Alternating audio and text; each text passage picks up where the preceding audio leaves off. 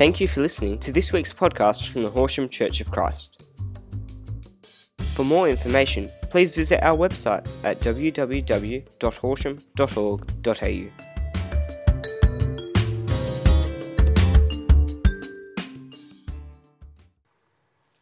If you have your Bibles there, I invite you to open up to Joshua chapter 1. We'll be reading from there and a couple of other passages in just a few minutes. When we moved to America for me to take part in Bethel's School of Supernatural Ministry, many of you know the story that we left a lot of things that we had. We sold a lot of things that we had, and we left family and friends here to go to a country that we'd never been to before. We'd never traveled overseas, so it was a massive experience for me and Narelle and for our 4 children. And we went there, and it was in some ways a massive adventure, and one that we look back on with a lot of fondness and enthusiasm and excitement about what happened in that season and the things that God did in us and for us and through us. But most of you would know that an exciting story in the thick of it doesn't always feel that exciting, does it? Especially when there's so many unknowns. And we were probably under the false idea that, we're going from Australia, one first world country, to America, another first world country. Wouldn't it be that big of an adjustment, would it? Well, if you've traveled overseas, even to another first world country, even to America, then there's still a big culture shock that takes place. In some ways, America is like Australia. In a lot of ways, it's not. It was completely different. We were out of our comfort zone by a long shot. When we were there, I've finished up here. We'd been part of Horsham Church of Christ for about 7.5 years by that time. And we left there, and I thought that I was leaving my job as a pastor, that I wasn't going to be a pastor anymore, that I was leaving that time, whatever that looked like, and stepping into this new season with a lot of unknowns. Except being a pastor wasn't something that I just did. It's a part of who I am. But I didn't realize that, and it took the time that we were in America, time being away from the role of associate pastor here, for me to come to that realization. And there were some steps along the way that helped me come to that realization. I remember standing in a line with my revival group and waiting. We were going to go into another session and waiting, and a couple of the guys came up to me. We'd only been there for a couple of weeks, so I didn't really know a lot of the people that I was in the group with. And a couple of guys came up to me and they said, "Hey, Jared, a couple of us were talking. What do you reckon? Did you used to be a pastor before you came here?"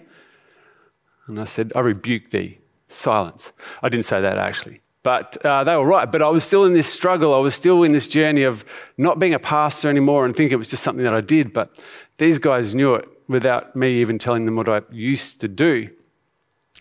But it was a process of a couple of months, and what kind of really sealed the deal was I was out walking one day, one of the main streets in Reading, and I walked past a guy who was homeless, and we had a conversation, and I just had a Starbucks voucher, so I gave that to him, and that's all I had. I didn't have any cash on me. But during this conversation, this guy, beautiful black man, deep accent, he says to me, "Hey, are you a pastor?" And I was just, in my mind, I'm thinking, shut up. Out of my mouth, I said, no, not at the moment. But it was these conversations and these interactions and other people calling out in me what I'd been trying to ignore that helped me come to the realization of who I am just as much as what I do. But our time in America wasn't just a journey of self-discovery and discovering more of my identity for myself. It was a journey that our whole family went on. And we've shared stories, and I'm sure we'll continue to share stories about God's provision and his kindness. And there was a couple of things that got us through in that time. And it wasn't only the support of family and friends here and in America, but it was God's faithfulness through it all. You see, one of the things that got us to America and kept us going there and helped us come back was that we firmly believed that God led us to that place. And where God leads, he provides. What God promises, he keeps. And so we held on to that, and we continue to tell the stories, not just because it's wonderful to relive those times when we didn't have any money for groceries and somebody else would pay the way, or when I'd get a free coffee from a complete stranger in class, or when we got to have an adventure out as a family because somebody paid the way for us. No, because it celebrates the wonder and the majesty and the faithfulness of God. And so we hold on to these stories because it reminds us of who God is and what He's like. And maybe you're watching this and maybe you're listening and you don't have any stories, or you feel like you don't have any stories of your own. But I'm pretty sure that all of us, if we take some time, can sit down and think and spend some time in conversation with the Lord to discover more of who He is and what He's done in our lives that we can celebrate with Him and then share with other people. In the story of Joshua, we get to the book of Joshua, and it's an incredible time in the nation of Israel. Moses has just died, and Joshua's his 2IC. Joshua has been with him since they left Egypt. So can you imagine what it's like? Joshua is now one of 2 people left alive that was a part of the nation when they left Egypt. And so he buries his friend, his mentor, his spiritual father. Correction, he doesn't bury him. God buries Moses and doesn't tell anybody where he's buried, mind you. So Joshua's spiritual father, his mentor, his teacher is dead. They've said they've gone through 30 days of mourning, and God says to Joshua, "You're up. You're the man." And if you've read through Joshua chapter 1, if you've been a part of the church for any time, you would have read that 3 times in the one chapter as we have it, God says to Joshua, be strong and courageous. Be strong and very courageous. Be strong and courageous. Now, you know when the Bible repeats, you pay attention. When God repeats Himself 3 times, you really sit up and pay attention. Can you imagine what it would have been like for Joshua and when God Himself, creator of the universe, says to him, be strong and courageous? There's only one reason that you would need God to tell you to be strong and courageous, because you're going to need that encouragement. You're going to need that advice. You're going to need that direction in the next season of your life. Turn to Joshua chapter 1, verse 7. Here's God speaking to Joshua. Be strong and very courageous. Be careful to obey all the law my servant Moses gave you. Do not turn from it, from the right or to the left, that you may be successful wherever you go. Do not let this book of the law depart from your mouth. Meditate on it day and night, so that you may be careful to do everything written in it. Then you will be prosperous and successful. I love the story of Joshua. I love the man of Joshua. He feels like a bit of an unsung hero in a lot of ways. I was reflecting earlier this week. He doesn't even rate in the great hall of faith in Hebrews 11. Abraham's there, Moses is there, Barak is there, Rahab is there, but Joshua isn't. Yet he is this incredible man of God who has grown up watching Moses encounter God, going into the tent of meeting when the presence of the Lord falls on the tent of meeting, and being a part of these conversations and watching Moses have these face-to-face encounters with God. And now here's Joshua. He's the man. He's the point guy to lead the nation of Israel across the Jordan into the promised land. They've been waiting for this moment, this day, this time for 4 decades. If you count the time they've been in slavery, they've been waiting for more than 4 centuries. And now it's up to Joshua to be strong and very courageous and lead them in this time. And what instruction does God give Joshua in order to make it through, in order to be successful, to succeed in this scary, incredible, exciting adventure that He leads them? To meditate on the book of the law, to spend time night and day remembering the instructions that God had given to Moses and Moses had given to the people. Here, Joshua, here's the recipe for success in this season. It's not that you study the latest and greatest in leadership. It's not that you make sure that you're surrounded with all the right people, or that you attend all the right conferences, or you do the right thing at the right time. Here is the right thing, Joshua. I want you to meditate on my law, on my word, day and night. So Joshua is incredibly successful. He leads the nation into the promised land. He leads them across the river into the promised land. And they enter a season of rest. There's so much in this, and it's an incredible story. You can read through Joshua. It might take you a couple of hours, but it's an incredible season for the nation of Israel. And Joshua's the guy that leads them all through it as he remains strong and courageous. Now, does he get it right all the time? No, he doesn't. Does the nation of Israel get it right? No. But Joshua remains true and faithful to the instruction that the Lord has given him. Pardon me. You see there, verse 8, it says, "Do not let this book of the law depart from your mouth. Meditate on it day and night." Now, you've heard this word meditate before, as recently as last week. If you haven't listened to Simon's message, I encourage you after this to go and listen to the incredible word that Simon gave us.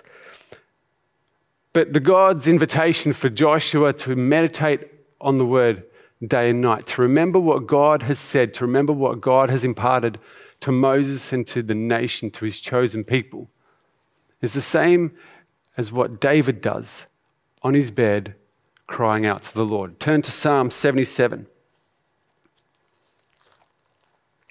Here's Psalm 77, verse 10. "Then I thought," this is David praying to the Lord, "then I thought, to this I will appeal, the years of the right hand of the Most High. I will remember the deeds of the Lord. Yes, I will remember your miracles of long ago." And remember, last week Simon talked about the fact David's not even there. He's not a part of these things that take place that he's now recalling to mind. How does he recall them to mind? Because he's heard the stories time and time again. He's heard of the victories and the challenges, the trials and the tribulations of God's people over centuries. And now he's remembering these as he lies in his bed through the night. Verse 12, "I will meditate on all your works and consider all your mighty deeds." I will go over again and again your wonderful works, your mighty deeds. I will remember who you are, God. I'll remember what you've done. I will remember what you're like, because right here, right now, cries the psalmist, right here, in this moment, in this hour, I'm struggling to get beyond what I can see in front of myself. But in order to pull myself out of it, Lord, I'm going to remember the things that you have done. I'm going to remember the victories that you led your people through. I'm going to remember how you saved us. I'm going to remember how you provided for us. I'm going to remember how you fed the people through 40 years in the wilderness. I'm going to remember how their clothes didn't wear out. I'm going to remember the manna that you sent. I'm going to remember how your presence fell on the tent and you met with Moses face to face like a friend. I'm going to remember, God, because right now I'm struggling. I'm finding it really hard. And maybe that's the season you're in, but it's really easy in this season to kind of get bogged down in this quagmire of what on earth is happening. How do we move forward? How do we get beyond this here and now? And it just feels horrible and hard and heavy. We're invited to remember the goodness of God, who he is and what he's like. And we have the blessing of not just remembering the things that we've experienced of God for ourselves, but in meditating on his word, from the beginning of the creation all through to the birth of the church and beyond, we can remember who God is and what he's like and what he's done. So back to Joshua, this man chosen by God to lead the people after Moses has finally gone to be with the Lord. Joshua leads the people across the river. Through Joshua chapters 1 through 4, 5, you read of the story of how they get ready. This massive nation of more than 1 million people are to go over the river to the promised land. As they go, Joshua was given this instruction for one person from each of the 12 tribes of Israel to pick up a stone and to carry it through. See, the priests are in the middle of the river, and they're holding the Ark of the Covenant.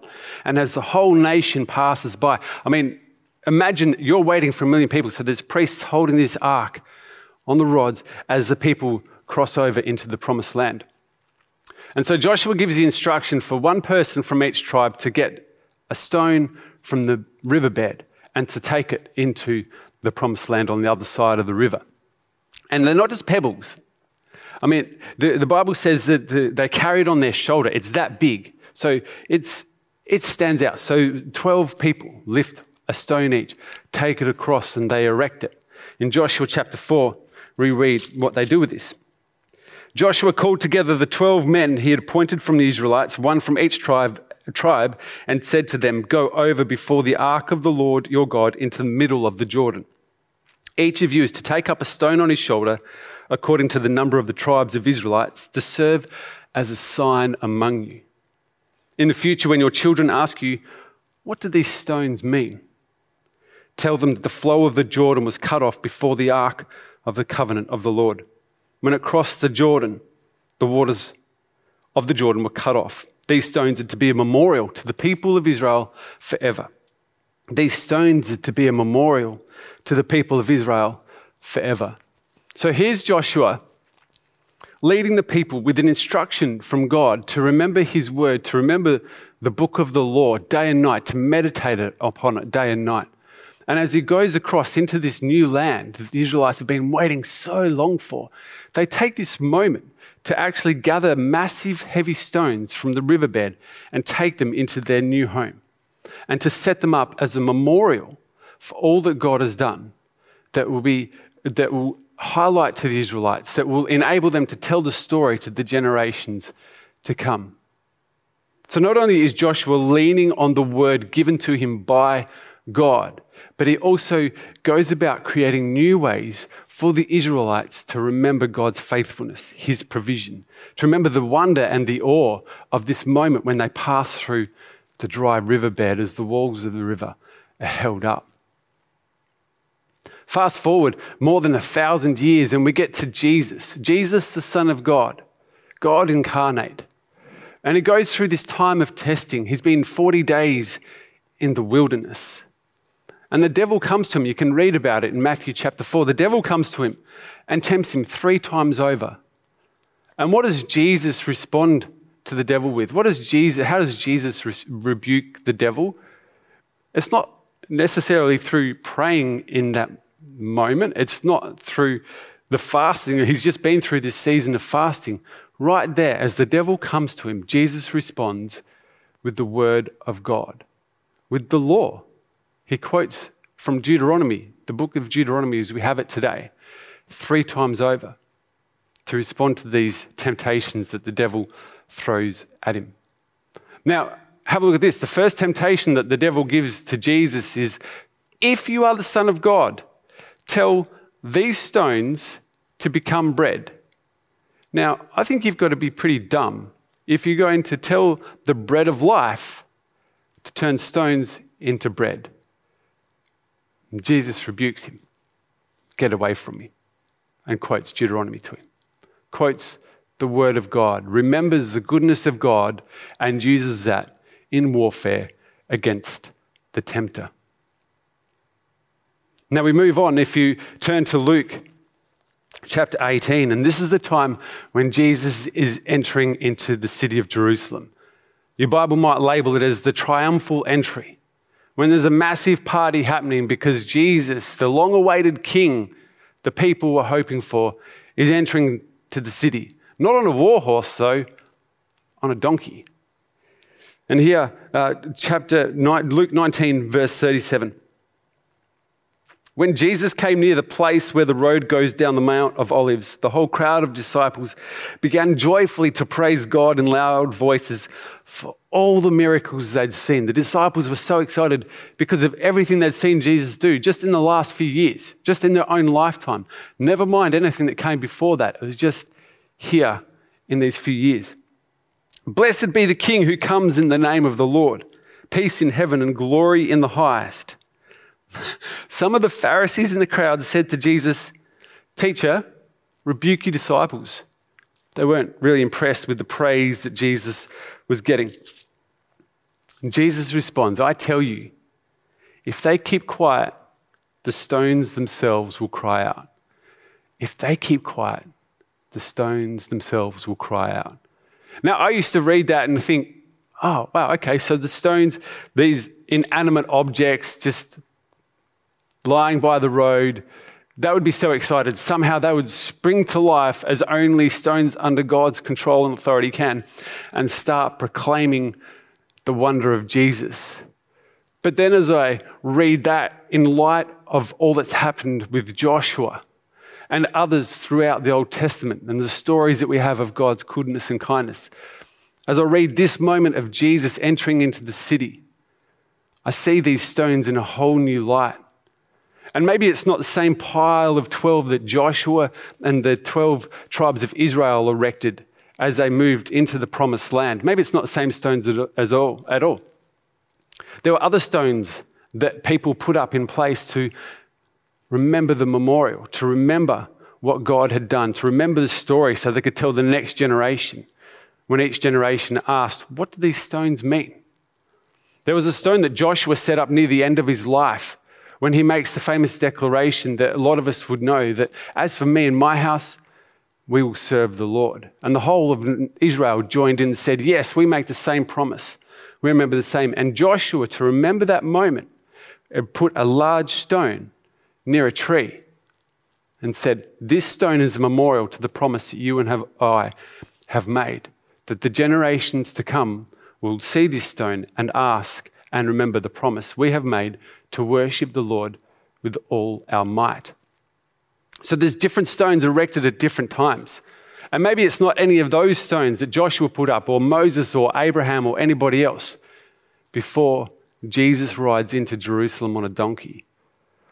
But can you imagine that some of these stones have been put in place to serve as a memorial for something wonderful and amazing and miraculous that God has done in his people, through his people, for his people before this time that Jesus rides past.